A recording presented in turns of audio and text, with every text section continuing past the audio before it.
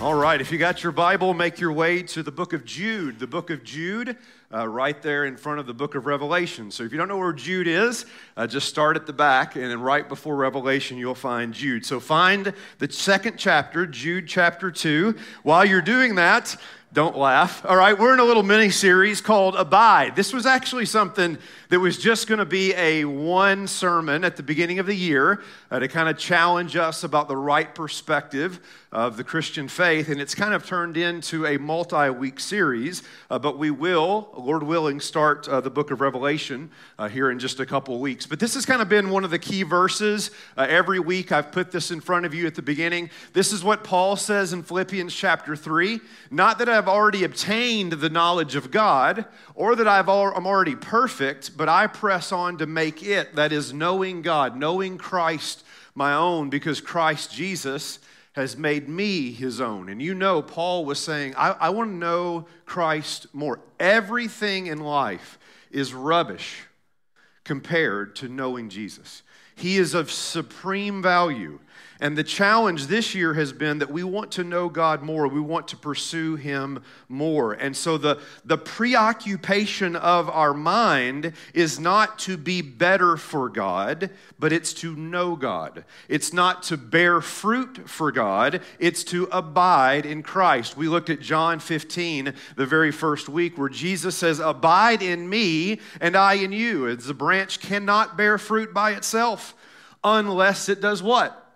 It abides in the vine. Neither can you unless you abide in me. I'm the vine, you're the branches. Whoever abides in me and I in him, he it is that bears much fruit. Why? Because apart from me, you can't do anything. And so it's foolish to think, you know what, this year I'm going to bear more fruit for God.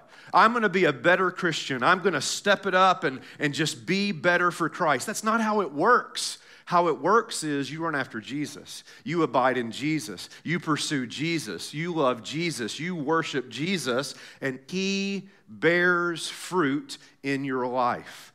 And so we're all about, this isn't about being a better Christian. This is about knowing Christ more. Amen? That's what this whole series about abide has been about. And so last week we looked at Mary in Mark chapter 14 as an example of someone who got it right. You know, the disciples were concerned about doing, but Mary was devoted to Christ and worshiped Christ, and he honored her for that. Well, this week, I want us to turn our attention. Did you find Jude chapter 2?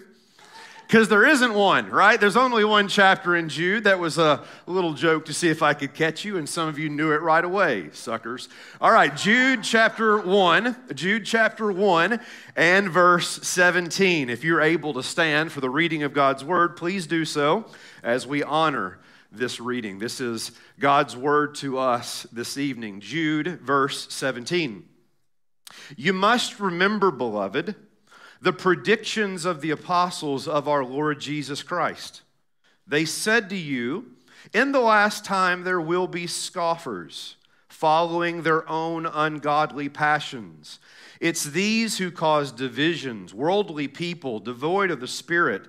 But you, beloved, building yourselves up in your most holy faith and praying in the Holy Spirit, keep yourselves in the love of God, waiting for the mercy of our Lord Jesus Christ that leads to eternal life. This is God's word. Pray with me, pray for me, and let's ask God to talk to us tonight. So, Lord, here we are once again asking you to take these words and speak to our hearts, because you know what we need to hear. You know exactly what needs to be spoken to us. And Lord, I pray that you would just take the words that I'll share these next few moments, and you'll use them for your work to speak to your people and to edify us, to build up our faith in Jesus Christ. And we pray this in his name. And God's people said, amen. You can be seated. Jacob Halleck received the words that no one ever wants to hear. They're words that I know some of you in this room have heard. Your family members have heard these words. They are the words, you have cancer. And for Jacob, he didn't have a lot of options. To make matters worse, the tumor was not only aggressive, it was on his heart. And this left him with very little that he could do because the medication that he was on wouldn't allow him to have a normal transplant. And so instead, Jacob had an 8-hour surgery that removed his heart and replaced it with 2 modified pumps. And shockingly, it worked. I mean, despite having to carry a battery pack around with him everywhere he went, for the first few months, he was able to do some pretty amazing things. He was able to go to the gym and do some light workouts. He could smile and sing. He could laugh.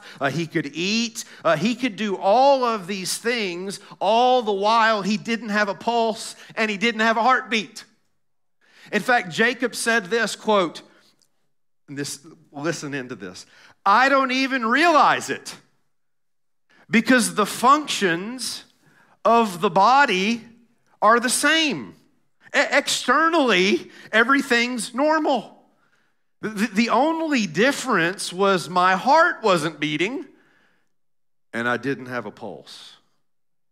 Otherwise, I'm functioning like a healthy man. Otherwise, I'm functioning like a healthy man, and that went on for 6 months. Eventually, all the other parts of the body began to fail, primarily his liver, and Jacob eventually died. And why did Jacob die? He died because of something every single one of us knows that's true. It's this: you can only live so long without a heart. You can only live so long without a heart. And the same is true for us. And I'm not talking about just a physical heart. I mean this, you know this. It's hard to last without love. It's hard to last without love. And you know this in 100 different ways. For example, you know it is very difficult to go to work day after day after day when you hate your job. You know it's very difficult to stay in a relationship where there is no love. You know that it's hard to go out and play the game when you've lost all passion to go out and play. It's very, very difficult to go to class and to study when you have no desire to do that at all. And you also know, Christian, that it is very hard to endure in your faith when you've lost your heart for God. It's very difficult to last without love. It's hard to live without a heart. And so I ask you, have you lost your heart? Have you lost your heart? Because that, beloved, is the concern that Jude has in this passage. As many of you know, I actually preached a series on the book of Jude, not in terms of what I'm focusing on tonight, but actually focusing on what the main point of the book is, which is contend. Jude writes this little tweet, this little letter, this 1-chapter letter to motivate these Christians. Hey, contend for the faith, stand up, fight, do something, take action. Why? Because false teachers with their false teaching had crept into the church. Look at verse 3. Beloved, I was very eager to write to you about our common salvation. I found it necessary to write appealing to you to do what? To contend for the faith that was once for all delivered to the saints. And why is he writing to them to contend for the faith? Verse 4. For certain people have crept in unnoticed, who long ago were designated for this condemnation, ungodly people who pervert the grace of our God into sensuality and deny our only Master and Lord, Jesus Christ. In other words, Jude's writing this letter saying, hey, let's go. Stand up, do something, fight. Don't just stand there and let false teaching run amok. You need to contend for the faith. And in my experience, that's something a lot of Christians want to do. We study apologetics because we want to be able to defend the faith. We vote on certain issues because we want to promote Christian values. We stand up against the prevailing winds of compromise in our culture. We want to contend. We want to fight, that is to stand up, and we want to do it for the truth of God. Amen? But Jude, so importantly, Jude so brilliantly, before he ends this little letter, with the main point being do something, take action, contend. Here's what he knows. He knows this: you won't last long without a heart. You won't get very far without a heart. You will not persevere if you lose your passion. You will not contend if your love grows cold. You will stop doing for God if you stop being with God. And so he makes sure, God, by his Spirit, makes sure that Jude, before he ends this one chapter, commands this. Verse 21. Verse 21. Keep yourselves in the love of God. Do you see? Keep yourselves in the love of God, which I think sounds exactly like John 15, right? Bear fruit in Jude is what? Contending for the faith. And what is that born out of? Abiding in Christ, keeping yourself in the love of God. In other words, I believe Jude makes the same connection Jesus makes in John 15. That is, if you're going to contend, you can't grow cold. If you're going to persevere, you got to kindle that passion for Christ. Abide in him. Because again, here it is, you're not going to last long without a heart.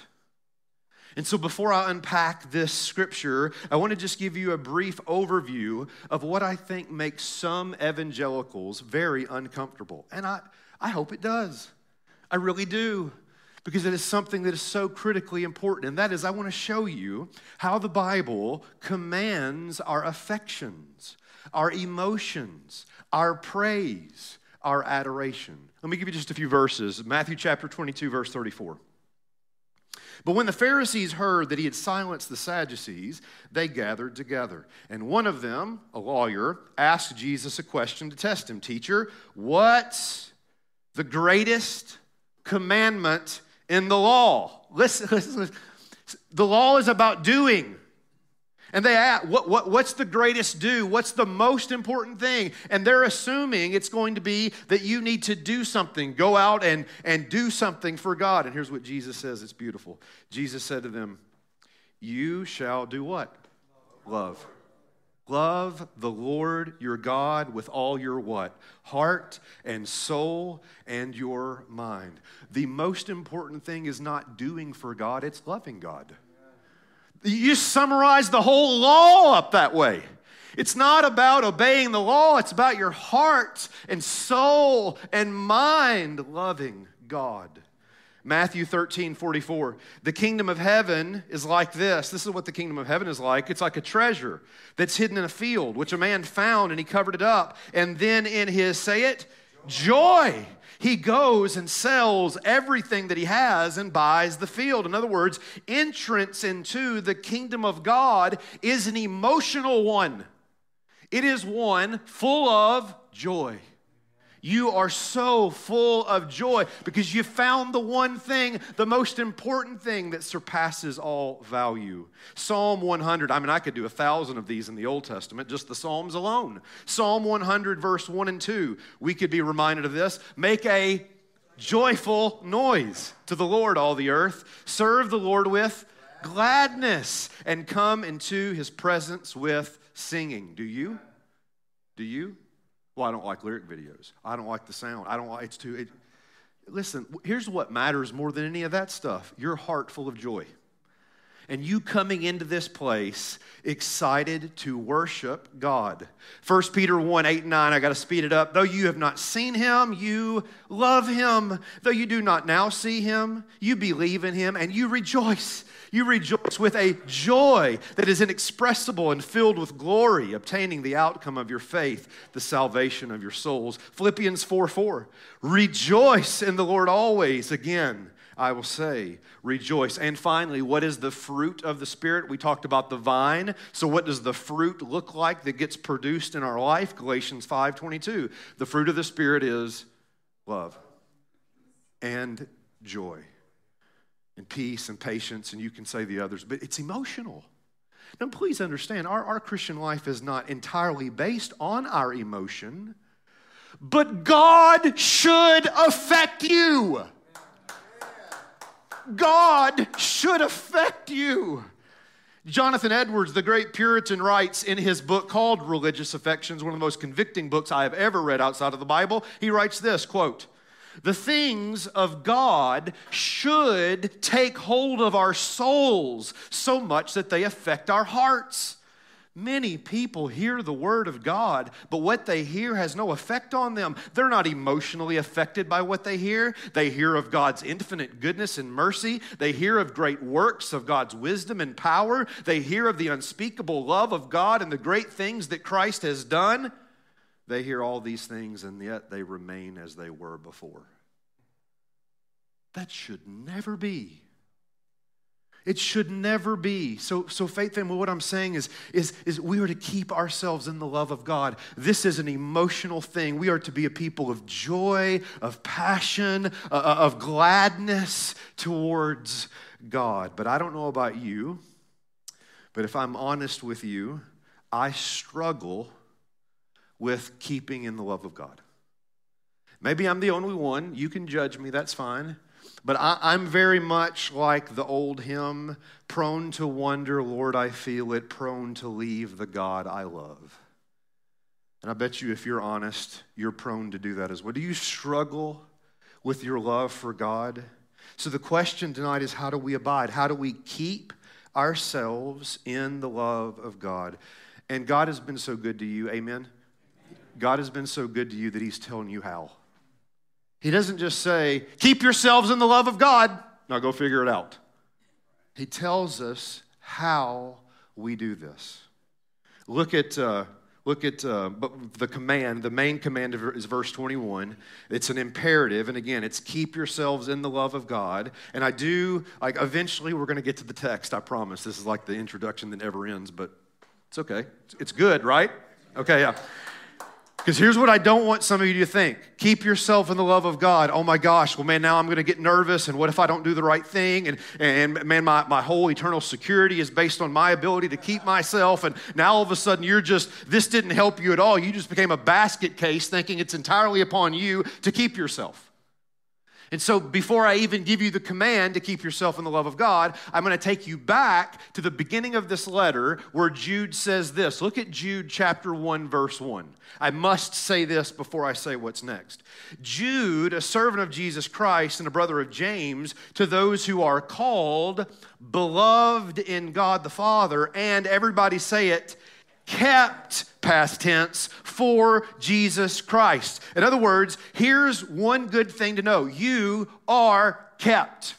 If you are a Christian here this evening, you are someone who has been called, past tense, beloved, past tense, and kept, past tense. That is all already happened. In fact, look at what Peter says in 1 Peter chapter 1, verse 3. Blessed be the God and Father of our Lord Jesus Christ. According to his great mercy, he's caused us to be born again to a living hope through the resurrection of Jesus Christ from the dead, to an inheritance that is imperishable, undefiled, unfading, say it, kept in heaven for you. So make no mistake, a Christian is kept by God. You got to understand that so that you don't live in fear of the command that happens in verse 21. You are kept by God. But listen, are you listening? Are you listening? This would be a good point if you've zoned out too. Zone back in. Just because you're kept by God doesn't remove your responsibility to pursue God. just because you are kept by God, in no way removes your responsibility to pursue God. In fact, look at what Paul says in Philippians 2, verse 12. Therefore, beloved, as you have always obeyed, so now, not only as in my presence, but much more in my absence, work out your own salvation with fear and trembling. Are you to work out your salvation? Yes. And look at the next verse.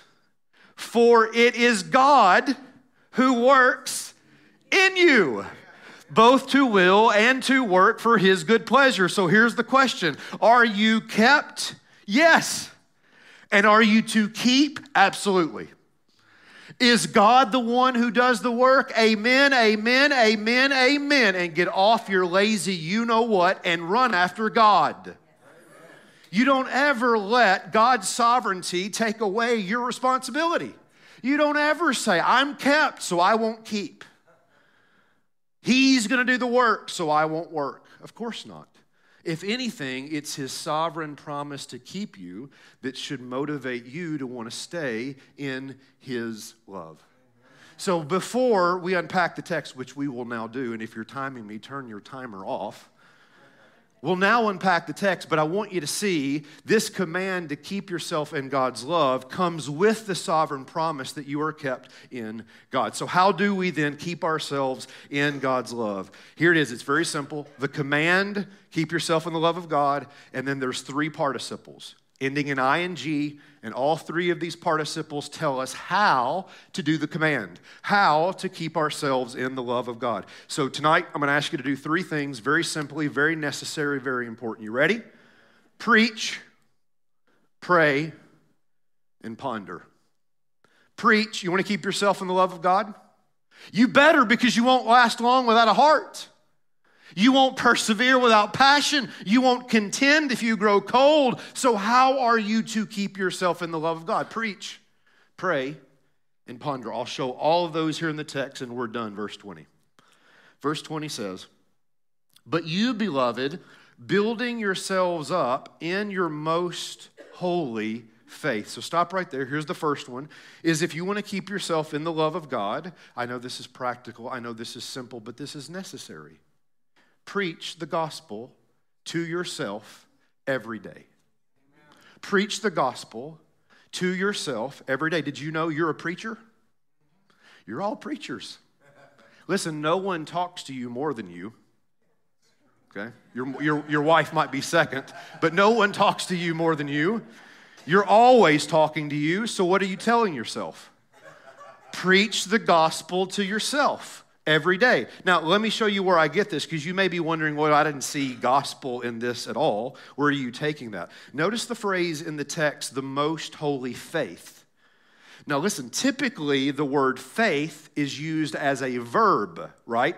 It's an action. You need to take a step of faith.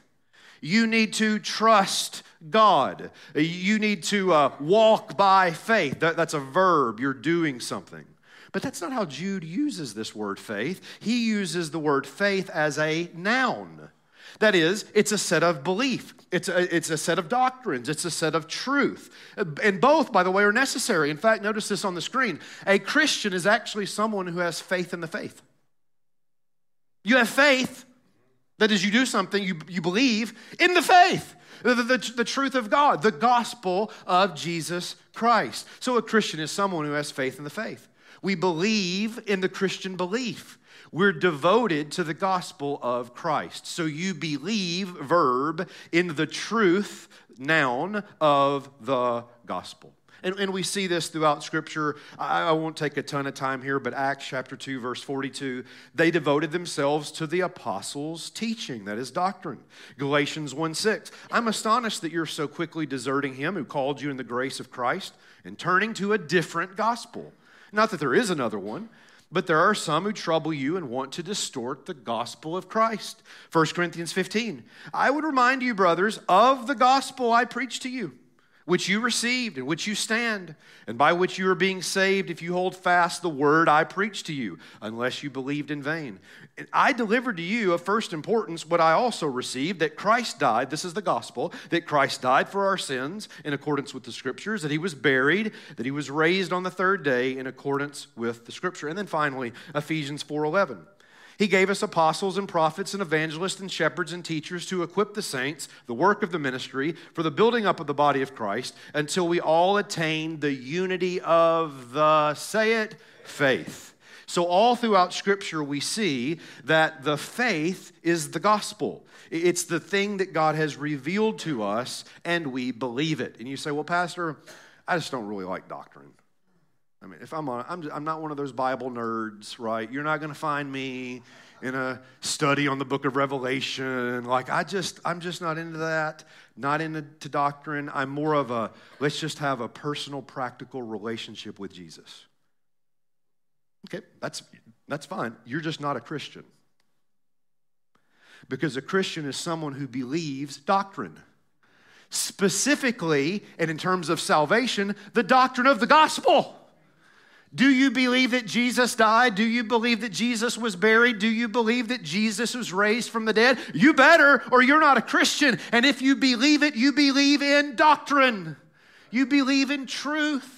I'll never forget a professor, an old professor of mine, went to a conference one time, and he found some Bible study materials that were advocating for a particular unbiblical lifestyle, and there was this lady at the table, and he just asked her, he's like, how can you endorse this curriculum? And she said, he goes, because it goes against the Bible. And she said, well, that's the difference between you and me. The Bible is my authority, and Jesus, or the Bible is your authority, and Jesus is my authority.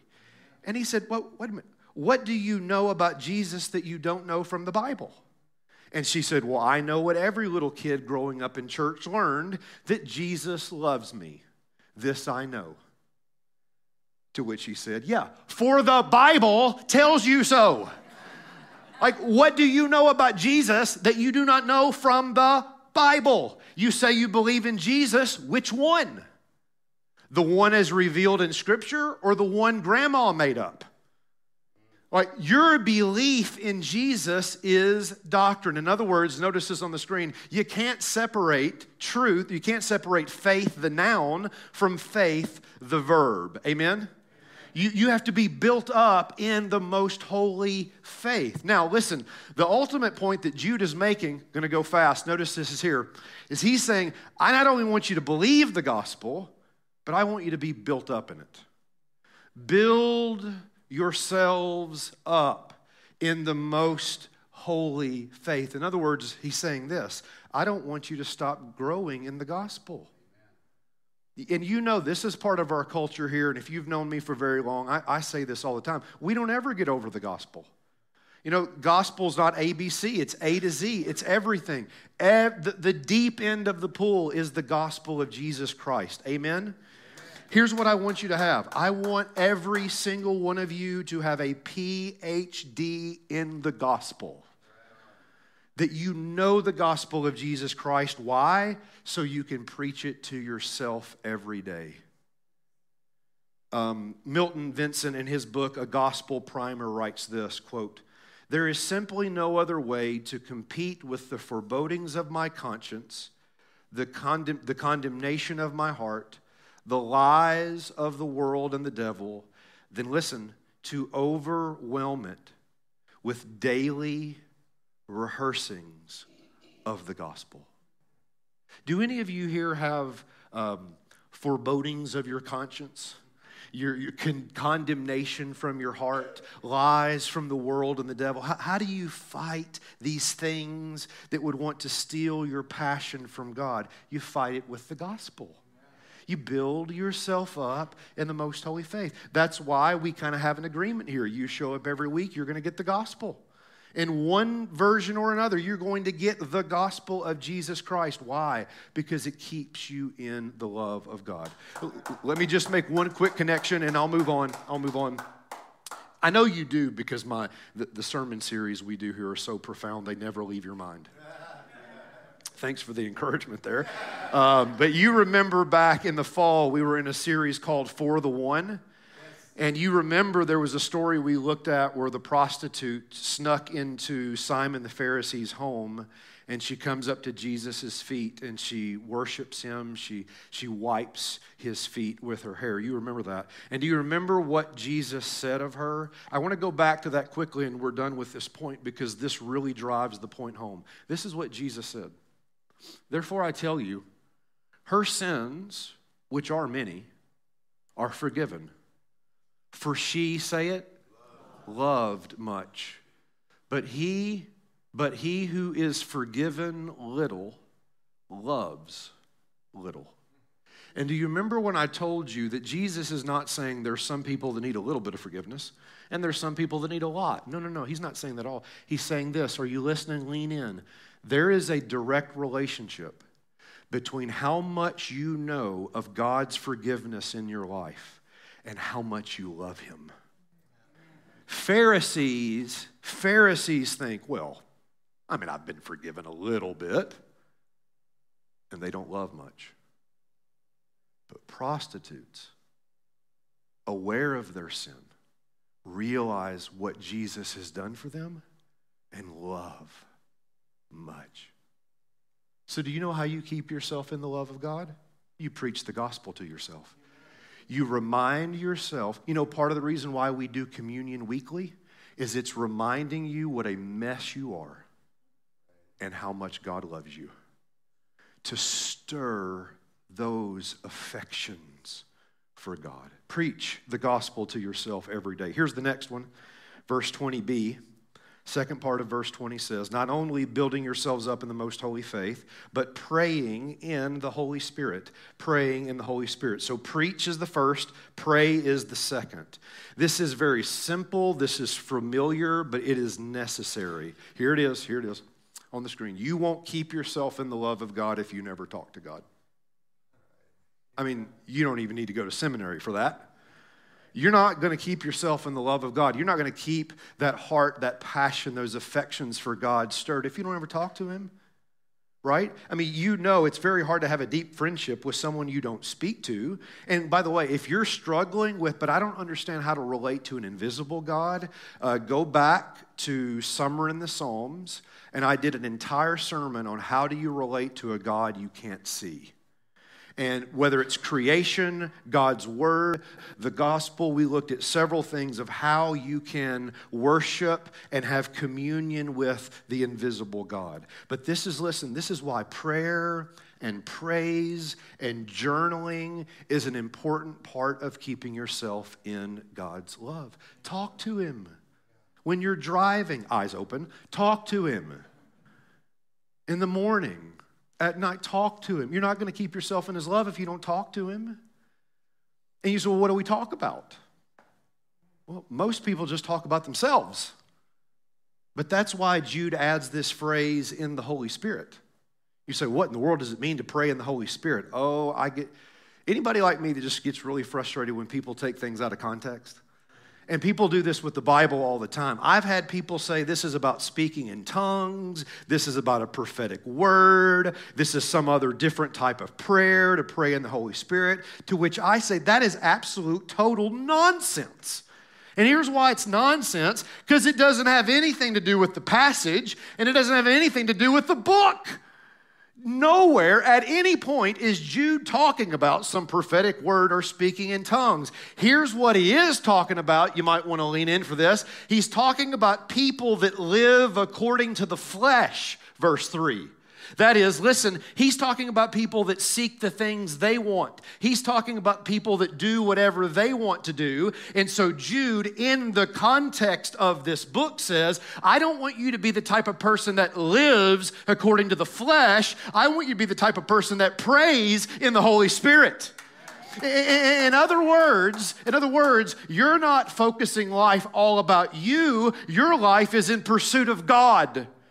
And so the conversation that you have with God is in the Holy Spirit. That is, it is focused on God, his will, his desire, his ways. And so you talk about God. And the more you know about him, the more you learn about him, the more you can declare things about him. You are faithful. You are wise. you are holy, and you just get caught up and just mind obsessed with who God is. That's praying in the Holy Spirit. Don't give me this speaking in tongue. We'll deal with that in different passages. That ain't what he's talking about here. He's contrasting those who do their own thing with those who are praying focused on God. So preach the gospel to yourself. Pray in the Holy Spirit. Notice this on the screen. You won't keep yourself in the love of God without the active pursuit of God. And that's what prayer is. Here's the final one, verse 21. Verse 21, keep yourselves in the love of God, but then notice the third participle, waiting for the mercy of our Lord Jesus Christ that leads to eternal life. So the last one is ponder your glorious future. Ponder your glorious future. I tell you, just even in doing this and preparing for this message, I found like, this is going to shock you. It works. Shouldn't surprise you. It's Bible, right? Let me explain it, right? The phrase to wait on the mercy of Jesus is in reference to future grace. In other words, what Jude's just doing something here that Peter does, Paul does, all throughout the New Testament. Jesus does this, and that is he's asking you to set your mind on a future day. A day when you are going to be just overflowing with eternal grace from God. That day of restoration, that day of resurrection. And so he's saying, I want you, in order to stir your affections, to not lose sight of your glorious future that is yours in Jesus Christ. And I don't mean obsessed by end-time events. I'm talking about obsessed with the day of resurrection. Here's how the Apostle Paul says it in 2 Corinthians 4. Look at how he starts this out. So we do not lose. You're kidding me. I can't make this up. Don't lose your heart.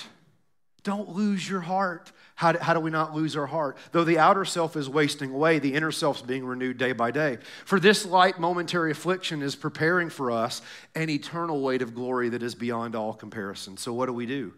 We look not to the things that are seen, but to the things that are unseen. For the things that are seen are transient, but the things that are unseen are eternal. In other words, you got to wait and ponder what's coming. Here's the problem. Nobody likes to wait. All of us want instant gratification, right? We live in a culture that constantly wants it now. Watch people at McDonald's. They decide what they want when they get to the front of the line. That makes me crazy. What were you doing in line? Your tax returns? I knew what I wanted before I parked the car. People stare at a McDonald's menu.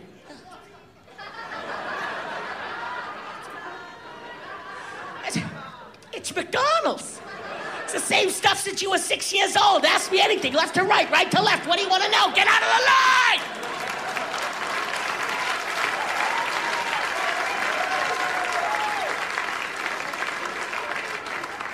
Get out of the line. People are reading the menu. They have pictures of the food. Just point.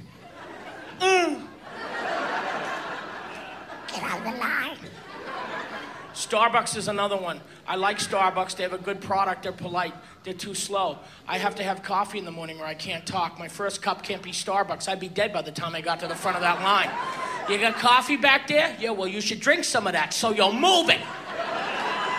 I have to stop at Dunkin' Donuts and get coffee to stand in line for coffee.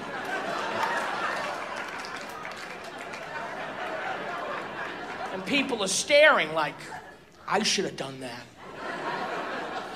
KFC, I don't do well in KFC lines because people stare at that menu. It's KFC. They have chicken.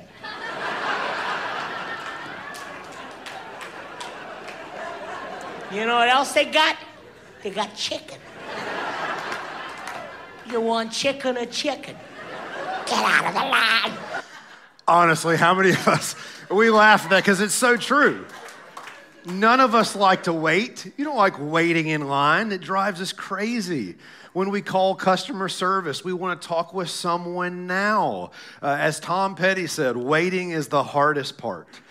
But here's what I've discovered. I think this is true, and we'll wrap it up with this. Because Jude's talking about you got to wait. You got to be patient while you ponder what's coming. There's a glorious future coming for you, and so patiently ponder that glory, the weight that's going to be beyond all comparison. And you just say, but I don't like waiting. Yes, but I've learned there's a difference between our waiting when based on what we know is coming. So here's the example. Imagine you're at the DMV. It's painful, isn't it? I mean, this may be the closest thing to purgatory on earth. I mean, people get angry, people go crazy, they get frustrated, they lose their minds. Why? Because they're not waiting for anything that's all that exciting. But imagine you're a groom waiting to see his bride. Or in our case, imagine you're the bride that one day will see your groom. See, what you're waiting for is future glory. What you're waiting for is beyond all comparison. You are waiting to behold your King. Listen, can I just tell you some good news? You're not waiting for judgment. You're not waiting for condemnation or rejection or punishment. You're waiting, Christian, for glory and fullness and restoration and shalom and grace. And doesn't just the thought of that, even in this very moment, stir your love for God? Don't you see? Jude's telling you, I want you to contend. I want you to do something. But I'm telling you, you're not going to persevere if you lose your passion. You can't go far if you lose your heart. And so keep yourself in the love of God. How? By preaching the gospel to yourself. Reminding yourself, like that prostitute at Jesus' feet, how much you have been forgiven, how much you are loved. And pray in the Holy Spirit, focused on God and who He is, and let your mind be caught up in Him, and patiently ponder what's coming. Oh, because what's coming, you can't even imagine. And that will stir your affection and your heart for God. I close with this. A story is told about a busy dad that worked long hours. He came home one night to his 7-year-old son, and his son asked him, Dad, how much you make an hour? He thought it was a very, very odd question, and he resisted at first, but finally he said, I make $150 an hour. Way to go, Dad.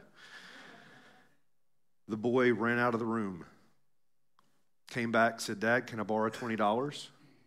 And the dad was frustrated. He's like, did you ask me what I make so you could just bum some money off of me?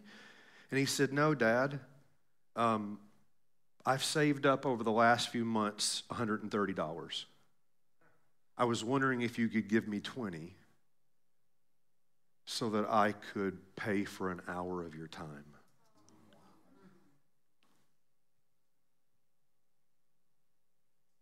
Are you present? Are you abiding? Please listen. Are you so focused on doing for God that you've stopped abiding with God? Because as busy as you are, as busy as I am, there is actually someone who had a far greater work to accomplish than you do.